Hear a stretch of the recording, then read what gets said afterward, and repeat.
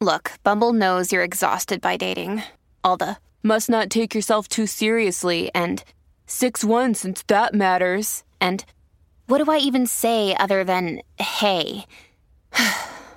Well, that's why they're introducing an all-new Bumble with exciting features to make compatibility easier, starting the chat better, and dating safer. They've changed, so you don't have to. Download the new Bumble now. When you need mealtime inspiration, it's worth shopping Kroger, where you'll find over 30,000 mouth-watering choices that excite your inner foodie. And no matter what tasty choice you make, you'll enjoy our everyday low prices, plus extra ways to save, like digital coupons worth over $600 each week. You can also save up to $1 off per gallon at the pump with fuel points. More savings and more inspiring flavors make shopping Kroger worth it every time. Kroger, fresh for everyone. Fuel restrictions apply. Tom Bernard Show with Andy Brandt Bernard and Mike Molina. And we'll be right back in a couple of seconds. Did the Oscars blow its big bet? We'll find out what that's all about next. Tom Bernard Show. Michael Bryant, Bradshaw and Bryant, what's the latest? Well, basically, we're trying to represent people who have been hurt, then talk to them before they talk to an adjuster. One of the key points is to make sure you know what your rights are before you start talking to the insurance company and they start asking you questions or they try to settle your case early and cheap. Well, what's interesting to me is, a lot of people have fear of attorneys. It makes them very uncomfortable. They get nervous about it. What should I do? I've known Michael for years and years now, and I would highly recommend you. So that should be good enough for everybody, because I don't endorse people who are dirtbags. Well, I appreciate that. But I guess the key is people think I'll charge them if I talk to them. Right. So a lot of people call me up. It's like, how much is this going to cost if you call me back? Like, you want me to call you back? How much will that cost? I don't charge people. The only way I get paid is if we recover, if we get money from the other side. And there's a lot of people I talk to that I never get paid for that are just part of giving them advice to make sure they know what they can do and what their rights are. And your record's terrific as well, we should point out. Well, it works. It's been good. It's been good, ladies and gentlemen. It's been good. And how do they contact you? And either through our website, which is minnesotapersonalinjury.com, minnesotapersonalinjury.com, or at 800-770-7008. Michael Bryant, Bradshaw and Bryant. Due to the billions of marketing dollars spent by Walser Automotive on Tom Bernard Podcast, you hopefully know that Walser sells cars. What you might not know is that they also have 2 full-service collision repair centers in the Twin Cities. They're fully certified by all insurance carriers and can help you navigate all the paperwork if you ever have an accident. But wait, there's more. They've also been in the paintless dent repair business for nearly 30 years and can take those pesky dings out for just a fraction of what traditional bodywork costs. Broken windshield? Walser Collision has a fleet of full-service mobile glass repair trucks as well. Walser are pros at body and glass repair, but don't take my word for it. They have an A-plus rating from the Better Business Bureau and a nearly perfect 4.8 Google rating. Check them out at walsercollision.com.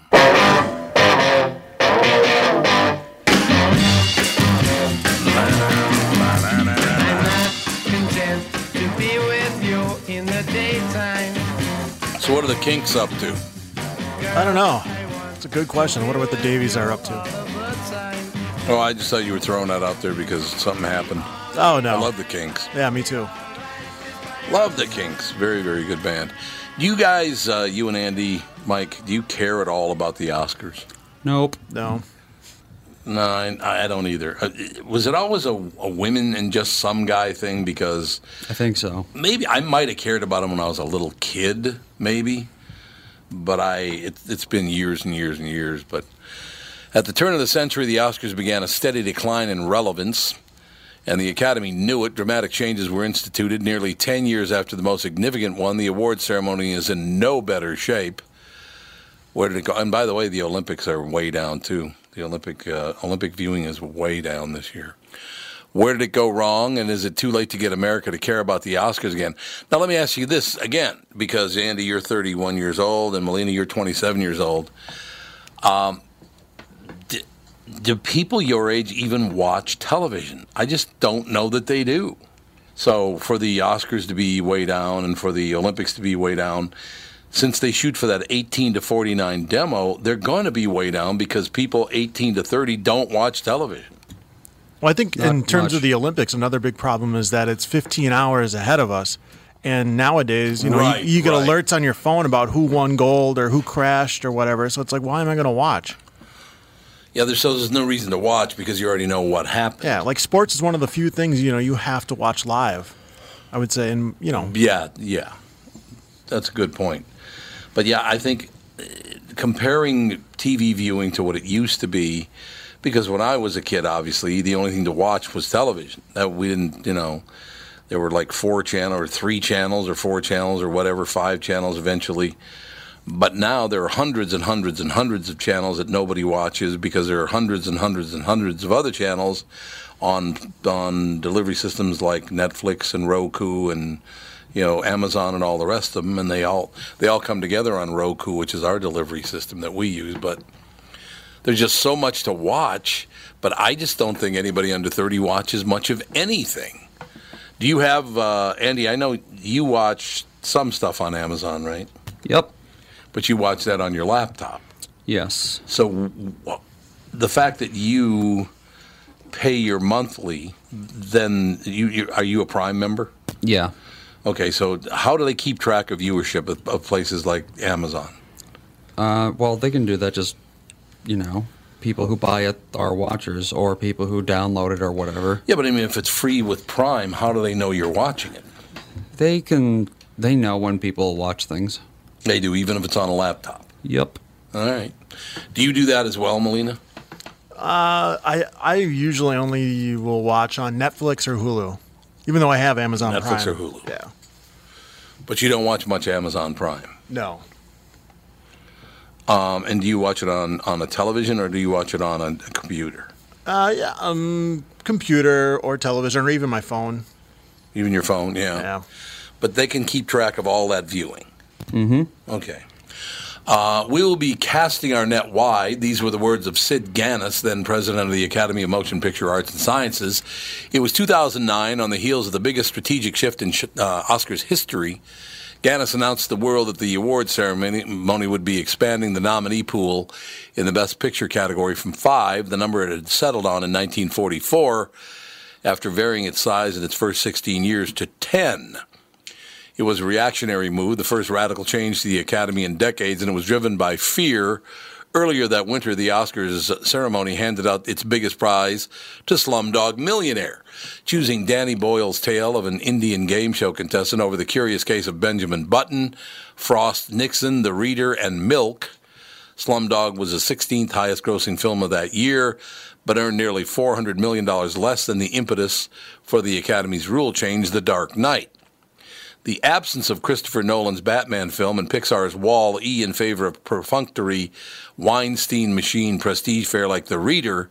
What is I don't even remember The Reader. What is that? I don't either. The Reader. What year was this? 2009.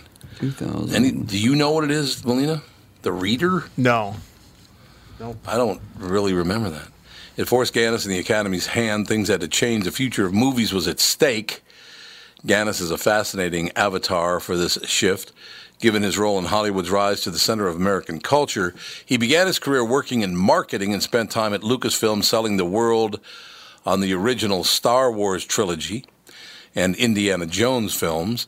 At Paramount, he helped make Top Gun and Fatal Attraction into hits aimed at adults that seemed enticing to teenagers.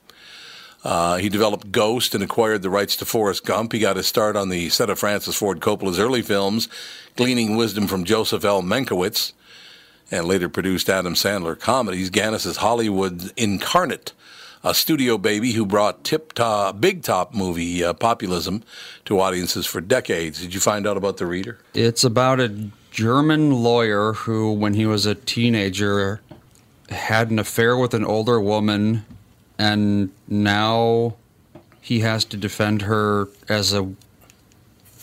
because she was a guard at a Nazi concentration camp. Because I don't know. Do not remember that movie at all. Doesn't sound fantastic. But it's German. I mean, it's like, in English, but right. I don't know if it really was that big in the U.S. Yeah, maybe I don't not. think it was. Yeah, I don't even remember it. I don't either. By the time he arrived atop the Academy, he could no longer dictate taste. In the first year of his eventual 4-year reign, Crash won Best Picture, notoriously besting Brokeback Mountain, both critically and financially superior. The $246 million cumulative domestic gross of 2005's 5 nominees is the lowest of all time. So each film made right around $50 million, and that was it? Boy, that's amazing. It was once an anomaly and a portent of things to come. After 15 sustained years of art house infiltration into the Best Picture conversation, the category had redefined itself. In 1998, the most successful movie to date, Titanic, was named Best Picture. More than 55 million people tuned in to watch James Cameron crow, "I'm king of the world." Yeah, because he never had a big ego. James Cameron? That was Leonardo DiCaprio. Yeah. Well, James Cameron wrote the movie. Well, yeah, but... Well, he produced the movie. Well, he thought he was king of the world. I guess so. King. Well, that's because that is what Leonardo DiCaprio said when he was on the front of the ship. Yeah, that's I'm like king of the world, right? the thing that everyone remembers. Right, exactly. A decade later, Scott Rudin accepted the same prize for No Country for Old Men before an audience of 21 million people fewer than Cameron's. It was the lowest rated Oscars telecast in history, 34 million people. The Oscars are rarely an objective adjudication of the best movies has to offer.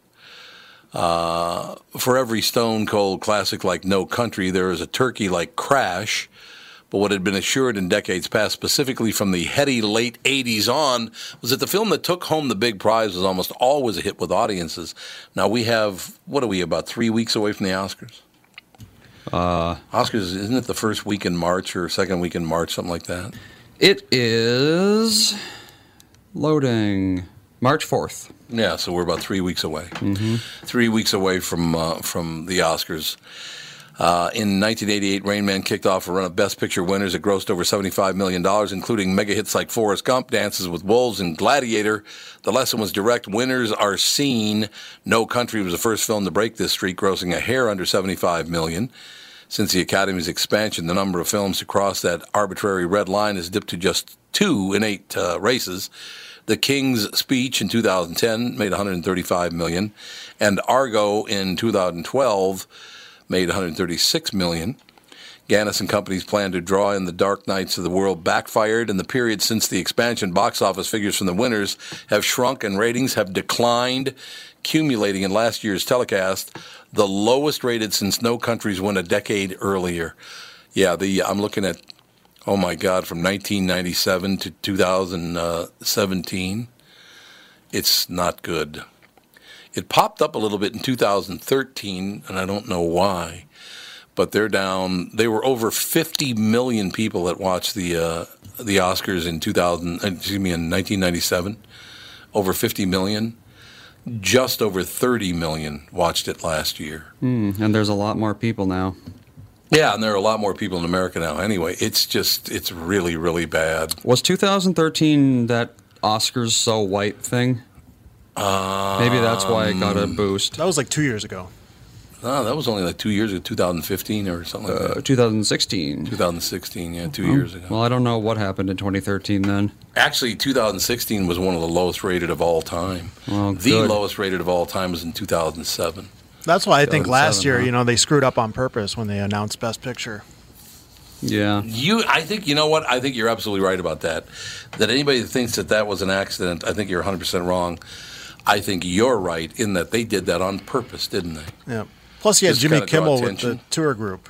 Remember the guy who was just released out of prison? Jimmy Kimmel. Yes. Jimmy Kimmel. He's another one. He's the one that said conservatives are too stupid to do talk radio. Or talk television, excuse me. Whatever. What are those things called at night now? It's, Talk shows? yeah, I guess. Is that what Or no, Tonight Show is? What the hell are those shows called? Nobody even watches them anymore. Yeah, really. I think the largest audience for one of those is Colbert. I think he draws like 1.6 million people a night, which is nothing. I mean, comparatively. Yeah, they're called talk shows, I think. I guess they're talk shows. I don't know, whatever. Yeah, talk show hosts.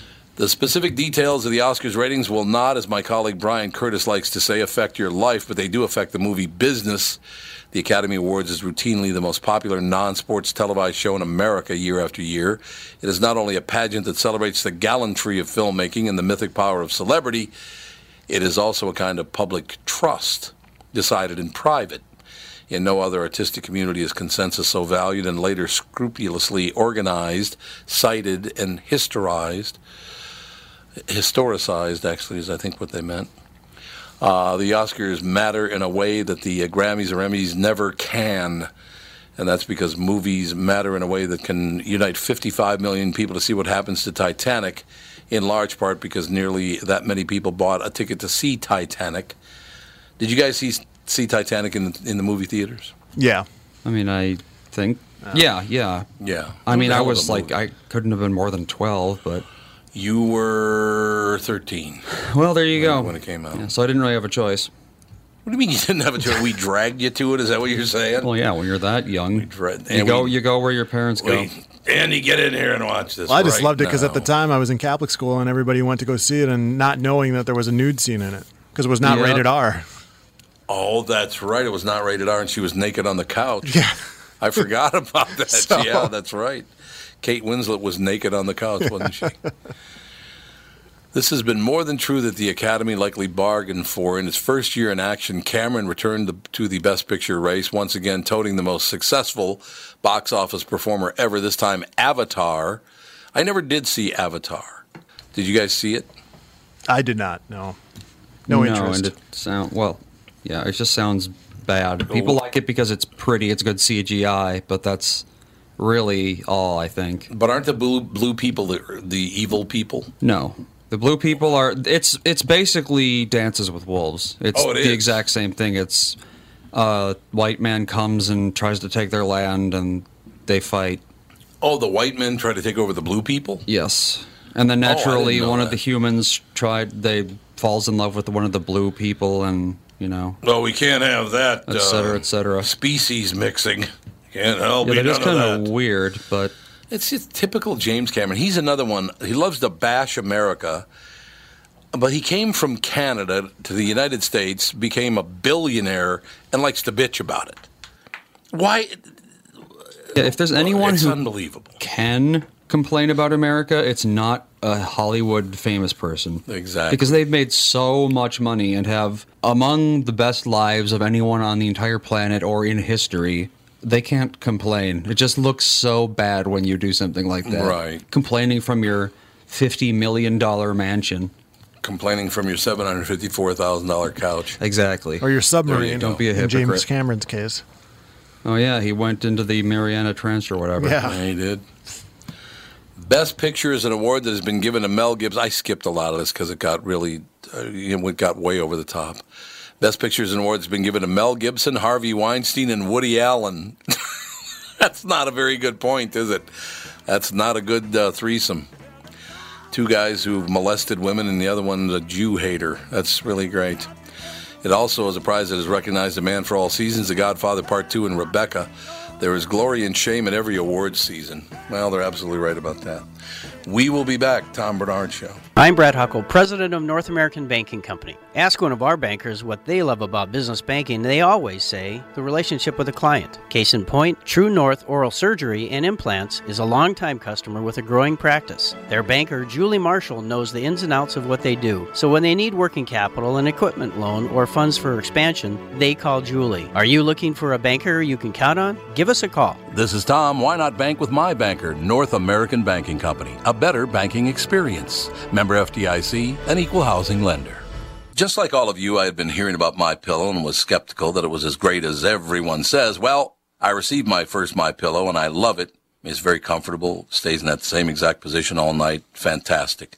Mike Lindell, the inventor of MyPillow, has a very special offer for Tom Bernard Show listeners. MyPillow is offering more than 50% off his 4-pack special, which includes 2 premium MyPillows and 2 Go Anywhere pillows. If you're looking for a great night's sleep, now's the perfect time to get your first MyPillow. If you already know how great the MyPillow is, why not give them to everyone you know? Call 800-516-5146, use promo code TOM, or go to MyPillow.com. But make sure you use promo code TOM. Call 800-516-5146 and use promo code TOM. That's 800-516-5146, promo code TOM.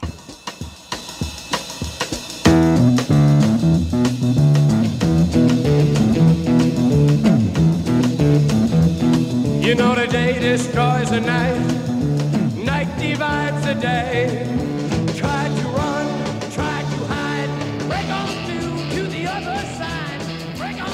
We are back, ladies and gentlemen. Tom Bernard Show. Mike Molina, Andy, the women, of course, bailed. What a shock. Have a great guest coming up, though, in about 15 minutes. After nearly 40 years in the tabletop industry, the longtime publisher of the popular Settlers of Catan, is that what it's called? Yes, I think. Do you know Settlers of Catan? I know it was very popular like 5 years ago, but I never played it. Oh, you never played it, Molina? Nope. Never played it. You never played it either? No. I never even heard of it. The longtime publisher of the popular Settlers of Catan franchise is closing its doors. Mayfair Games has sold its remaining games catalog to Asmodee North American, a massive games publisher and distributor, the company announced. As of today, the management team at Mayfair Games Incorporated announces we will wind down game publishing. The company said in a statement, after 36 years, this was not an easy decision or one we took lightly, but it was necessary. Once we had come to this conclusion, we knew we had to find a good home for our games, which is when we reached out to Asmodee. In 2015, Mayfair Games refreshed Settlers of Catan with a new 5th edition release simply called Catan. The following year, it sold the North American license for the franchise to Asmodee North America. Today's announcement indicates that it will add the entire product line of Mayfair Games. So these are board games? Yep. Well, does anybody play board games any longer? People claim to, but I've never really seen it happen. I mean, isn't that what PS4 is all about, is playing games? What? Oh, no. Well, those aren't board games. Well, no, I'm just saying. Isn't that where everybody plays their games now, is on their computer? Much more popular, yeah. But for some reason, board games, there's like I think it's a hipster thing. Oh, it's a hipster thing? Yeah, they all say how much they love board games so much, but then they never really play them, hence one of the most popular board games of the past 30 years going under. It was going under, yeah, exactly. So people, I mean, can you play games like Monopoly on your computer? Yep. Yeah, see, so why would anybody buy a board game? Because, I guess I to don't play know. with Grandpa or something. I Well, guess. it's like people who buy books because they like the feel of books or whatever. Yeah, I buy books. I understand that. We used to play board games when you were a kid. Yep. But that was, long before the advent of things like Nintendo and all the rest. How old were you when Nintendo hit the I the had market? just been born. So you were just born. Yeah. Nintendo's from the NES, I believe, came out in 1986. So it was literally when you were born. Yes. Let's see. What the hell? There it is. October 18th, 1985. So almost exactly 1 year before I was born. A year before you were born. Exactly. Yep. Although we didn't really use... Well, I mean, we used it a bit. Mom played a lot of Dr. Mario, I remember. And she loved Dr. Mario. There it is. Super Mario Bros. We had that, of course, because everyone did. Yes. Well, that and Duck Hunter. I remember. And Duck Hunter, yeah. When I started dating your mother in 1981, we started dating, and one of the first things she did is she asked me, have you ever played Ms. Pac-Man? Mm-hmm. Arcade games were cool back then. Yeah, so you had to go to an arcade to do it, so I had never done it. So we went to an arcade to play Ms. Pac-Man, and that was in 1981. I do remember that. Mm-hmm. And Dave & Buster's, are they still arcade? Yes, but arcades are very different now because you can play basically any game on any computer. So it's not like you have to go to the arcade to get the, best graphics and everything anymore. Right. So what they do now is games where you require like a lot of space to play. Like there's one I know that they had at GameWorks where it basically was the size of probably this room here. Really? With like benches and everything, and it had about, I think, 8 different terminals. And what would happen is it would automatically play horse races, and then anyone who wanted to could come in and register their own horse, and then when the next race was coming up, they could enter their horse in that race and so forth. And that's not really something you can do on your computer. So no, I could see that's why that kind of thing exists. So that's what Dave & Buster's does then? They have those kind of games like that? Yeah, and like light gun games. those aren't really popular anymore at home because they're just really hard to make with a LCD screen. Right. So they have light gun games. They have that kind of thing. They have like the racing games where you go into the thing and there's a real steering wheel and all that. Oh, yeah. Yeah, it's right. basically just like for things that if you wanted to do it at home, it would cost a lot of money to do. Well, So now basically Oh, no, go ahead. No, that's all right. Oh, the big craze now is this game called HQ Trivia. Like people at work. What's that? It's just a trivia game that you can play with groups or friends or whatever, and you compete against people all across the country or the world. Oh, and, yeah, okay. Yeah, it's just, like trivia, and I guess just it's played a lot at work or amongst friends. But anyways, I guess people like are so drawn to it that the world stops. And I guess some people at work, there's no productivity because everybody's playing these trivia games, and we're talking like, upwards of 30 Really? people. Yeah. It's crazy. It's kind of like reminiscent of what is it? Who Wants to Be a Millionaire? Oh, yeah, okay. Yeah. I did see on television, they still have things like the strength games, like hitting a pallet with a sledgehammer to see how far you can. Yeah, kind of, stuff like Send the that puck kind of up. still exists. Yeah, that I know did exist. there's one they had at GameWorks where it was a punching bag that you had to see how much you could punch it in 30 seconds or whatever. Well, this one, I saw one of those on the news, actually, and it was hanging. The punching bag was attached to a hard pole, and you hit the punching bag as hard as you could, and it would register how hard you actually hit it. So it wasn't hanging there loosely; it was attached to like a standard or like a standard, right? And this guy, the reason it was on the news is a guy tried to set the all-time record and wound up and swung so hard he missed the bag and punched the game next to him. And it looked like he broke his entire arm. I'll tell you that. Yeah, It did not look good. part of knowing how to punch is knowing how to hit.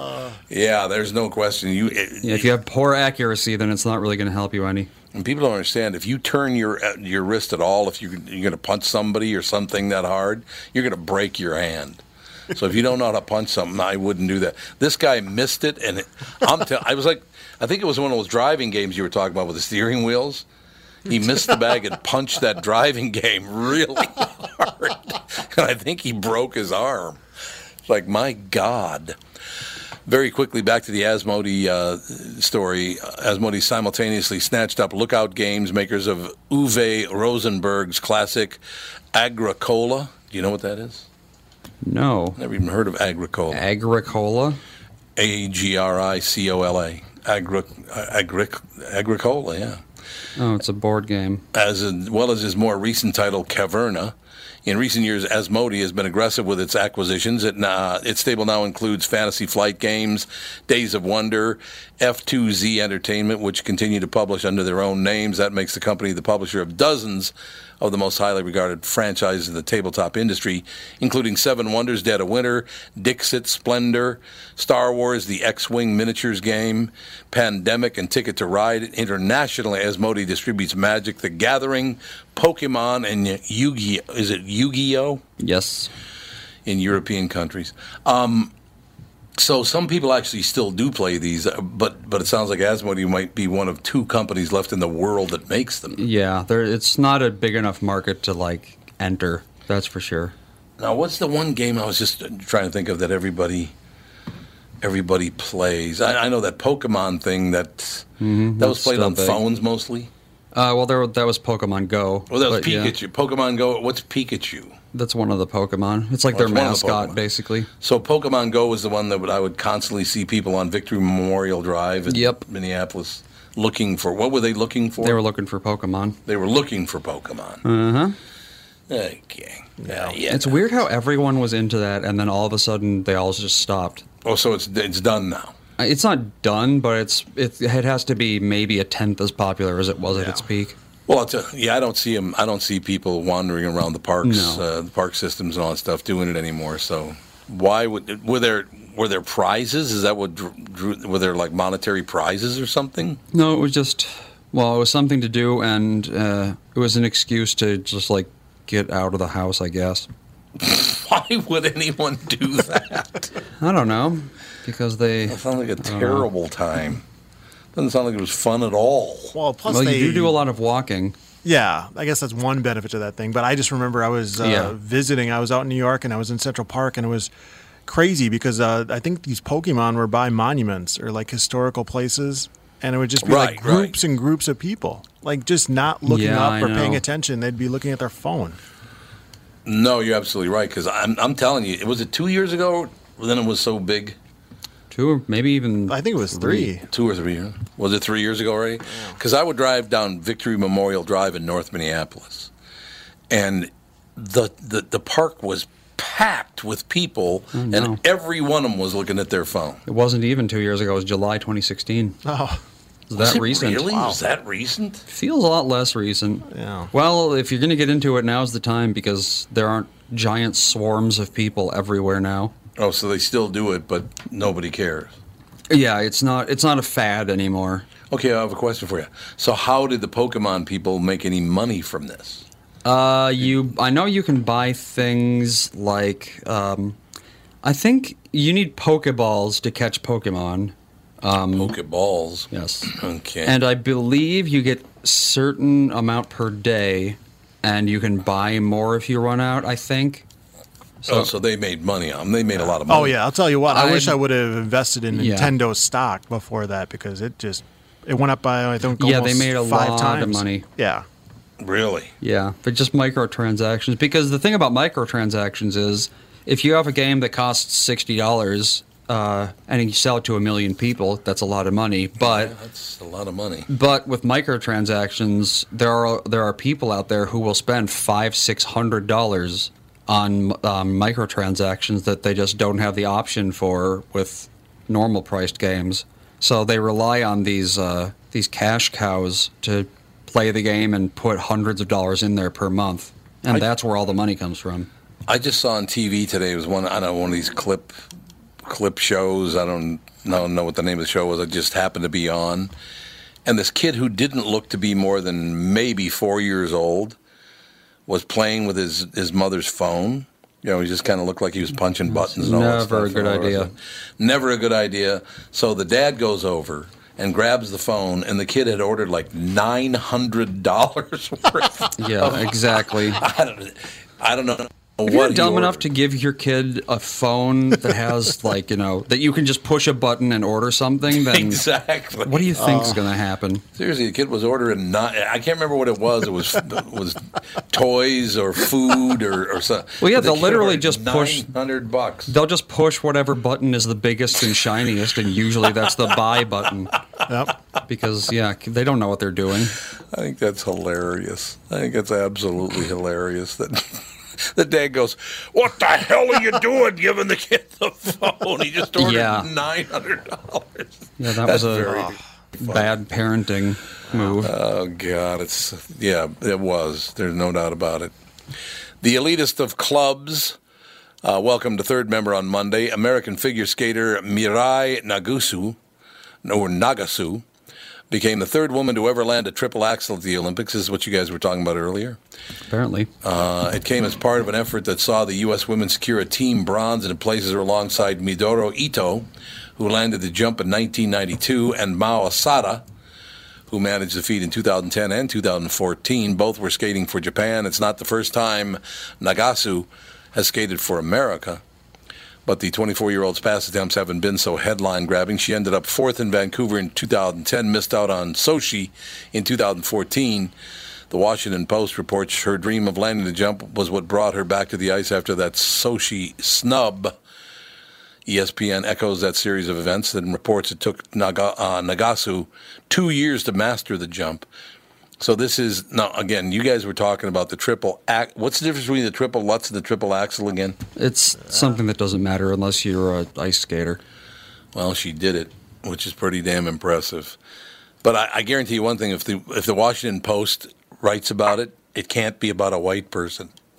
Have you ever noticed that? Honest to God, they're just unbelievable. Washington Post is having problems right now. Yeah, they are. Good, because the guy who owns Amazon owns it, so he needs to take one in the shorts. Well, we do have our guest on the line, so I guess when we come back, we'll get to Pamela. We'll be right back in just a couple of seconds, and we will get to Pamela right after this Tom Bernard Show. This is Tom, and I've been telling you how easy it has been for me to lose weight on the Nutrimost weight loss plan.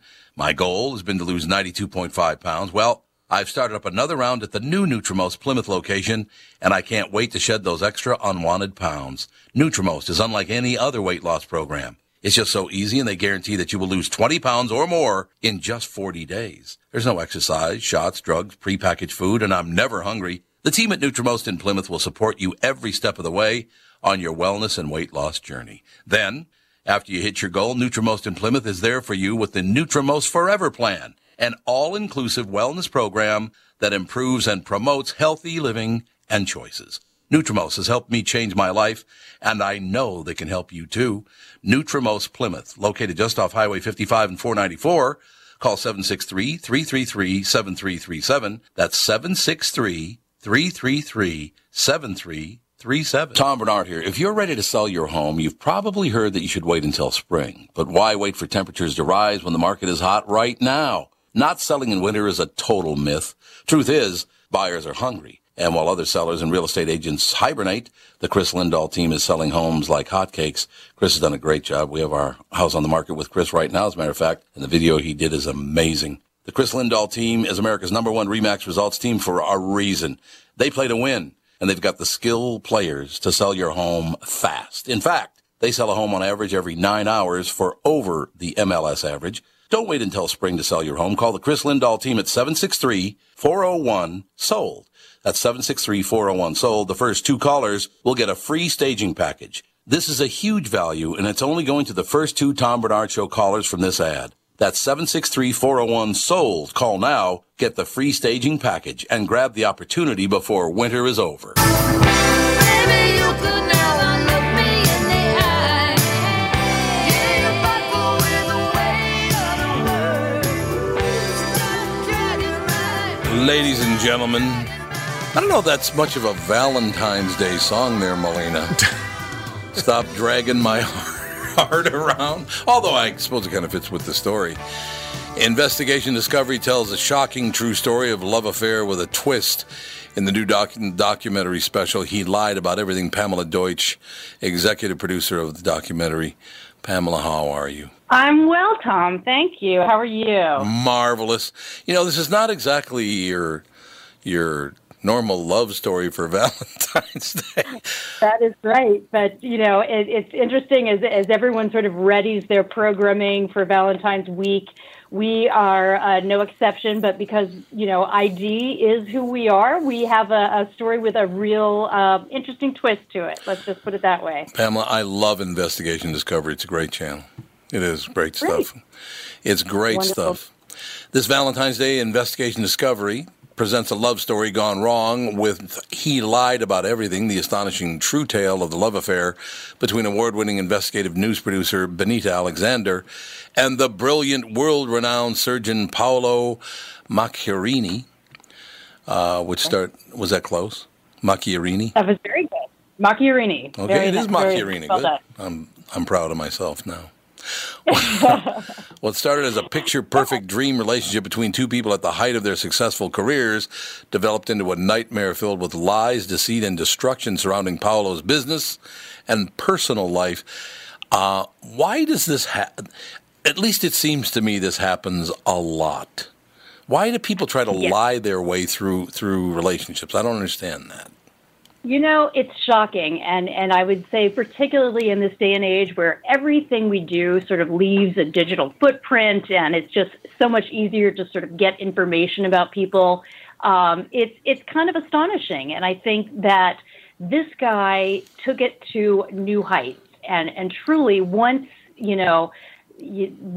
Benita sort of started to get an inkling that something was up, it was just the floodgates opened, and there was truly nothing honest about this relationship. And, it literally was sort of at I would say 2 months before the wedding date for the 2 of them. Mm-hmm. And at this point, Benita, was looking forward to traveling to Italy. And the wedding guest list, was full of dignitaries, everything from Barack Obama and Bill Clinton to Elton John and John Legend. And the cherry on the top was that Pope Francis was to perform the nuptials. Oh, God. Now, she believed all this? Yeah. I mean, if you're going to lie, go big, I think is what Paolo Macchiarini, what his thought was on the matter. So she thought that the President of the United States was going... What year was this?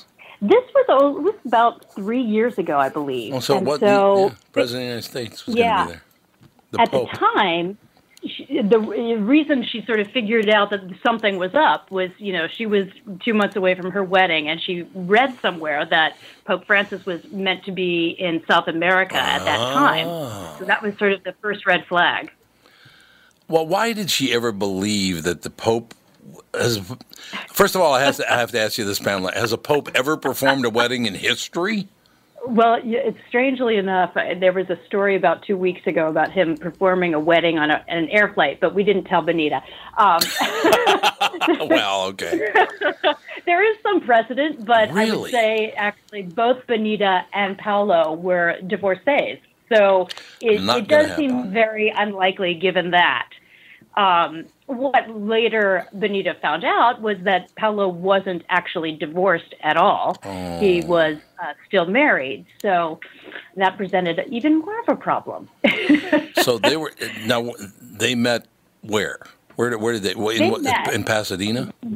No, they were actually. She was a news producer in New York, and she was doing actually a film about him and his work. And Paolo was doing really, really innovative surgeries in regenerative medicine. He was actually creating artificial tracheas in the lab and doing transplants. And they met while she was sort of covering the story. I actually saw the original hour that she did, and I got to say, you kind of get it. This is this very handsome, sort of dashing surgeon who comes in, and he's, taking on these cases where people generally have no other options, and, he's sort of coming in and saving the day. So, I do kind of get it, but I think, love is blind, and he just happened to meet her when she was going through a very vulnerable time in her life. She was divorced, but her ex-husband, the father of her daughter, was dying of cancer. Oh. And so she was at a real low point, and Paolo really kind of came in and became sort of this surrogate father to the daughter, was just really warm and wonderful with her. So I think that, it's sort of like the old wildlife documentaries we used to run on Discovery Channel, where the Nile crocodile waits for the baby gazelle, lunges at him, and finds the green. Right. So, Pamela, was he actually doing? You talked about the tracheas and all. He was actually doing that and was very successful at doing this trachea replacement? Well, oh God, not even that. Another interesting part of the story. When Benita sort of sets out to kind of figure out what this guy was all about, she decides to try to track him down, and he is basically working all over the world. He's working in Russia. He's doing a lot of work in Sweden with the Karolinska Institute, which are these are the people that actually give out the Nobel Prize, and also in Italy and in Spain. And so she sets out to sort of track him down, and what she discovers is pretty shocking. And he is now sort of under investigation, particularly with the Swedes, for potential criminal activity. He, as it seems, did not do sort of, testing on animals before he did these surgeries on people. So he was essentially, what it looks like is that he was kind of doing a Dr. Frankenstein and experimenting on humans. So he actually did do the replacements, but he wasn't supposed to be doing them yet? Well, he had, he's done at least one surgery in the U.S. Most of his surgeries have been international. But I will say this, most of these patients really had no other recourse and probably would have died anyway. Okay. But that's not the case with all of them. So it's very much sort of still under investigation. Why do you think it is, Pamela, that some people, and there are people of varying degrees, that just cannot tell the truth about anything? Even if they're successful, they can't tell the truth about that. They have to embellish upon that. It's hard. That's the question, I think, that makes this all so fascinating. It just makes no sense. He, on his own, he is a certified doctor. Right. He's a skilled surgeon. But why he took it all to these varying levels, and the things that he would lie about, the minutia. Once she started catching him in lies. He told her at one point, he gave her a ring and told her that he was actually one of a short list of elite doctors around the world that were, practicing on some of the world leaders. And he was actually, there was a tracking device in the ring and, just crazy stuff. So it just makes no sense that someone that smart and successful would resort to this. It just must be pathological. Well, it has to be, because you do see it all. Even if people are very, very good at something, quite successful at it, they have to embellish upon it and make it even better than it actually is. And I just don't understand that. You've achieved these wonderful things, but in your brain, in your mind, that's still not enough. You're still not a good enough person. So is it just your own view of yourself that I'm still nothing in my own eyes? Is that what it is? No, that could be it. It could be a bit of narcissism. Yeah. It's hard to tell without, but it certainly seems to be the case. He, it seems to be pathological, and he, just there's really nothing honest about his life. So basically, and we're not going to give away the story, obviously, because people want to watch the investigate. I want to watch it on Investigation Discovery and find out the whole. But so she finds out the Pope's not even going to be around. He's not going to be in Rome when he's supposed to be, and then she finds out, I'm sure, that Barack and Michelle might have dinner plans with somebody else, and I mean, to go to those lengths to lie at that level. That's got to be like world record setting. It has to be. Yeah, true. And he had convinced her that he would take care of all of the wedding planning details, which is sort of unusual in itself. Right. She had gone out, and he sort of insisted that she have like 3 different dresses. So she spent a good amount of her own money buying the dresses. She spent something outrageous, like $40,000 on the invitations, which were made out of, like leather or something. And so it's, so in the end, she kind of was tracking all of the places that they were supposed to be. They were renting out a castle, and she, they'd never heard of him. So I guess my biggest question is, what if she had not called off the wedding? What would have happened when, the 350 guests show up and descend on this small town in Italy? And, what would have happened had it gone that far? It's kind of crazy. Where doesn't give anything away, I wouldn't think. Where in Italy was the wedding supposed to take place? Down by Rome, I assume. This was somewhere, I believe it was a sort of a private residence, a papal residence somewhere. Not entirely sure, but not inconceivable it could have been there. It was a rentable facility, but So it wasn't poolside up at Villa d'Este or something up in northern Italy. It just, people like that fascinate me. I've known people, and Pamela, you've probably known people in your life that cannot just tell the straight ahead truth. They always have to embellish on everything. Yeah. It's amazing. And, it takes a lot of skill. It takes. What I can't imagine is how someone can stand in front of you with a straight face and lie like that, and why. But we certainly have no shortage of those types of stories on our network, and you definitely you see it, and it's also you think, oh, I would never fall for that, but you do really. It's a people do fall for it all the time for different reasons. Yeah. And I think mostly because you just can't imagine someone would lie about that kind of a thing. And, what's the point? And as you That's said, crazy. her ex-husband was dying, and there was a child involved, and she was very vulnerable at that time. I can't remember the movie, but there was a movie, and I think it was Jim Belushi was in the movie about last night, or it was something like that. And he was working out with his friends, just were going to the gym or whatever, and they went to a bar after working out, and there was a very attractive young woman there, and Jim Belushi started talking to her.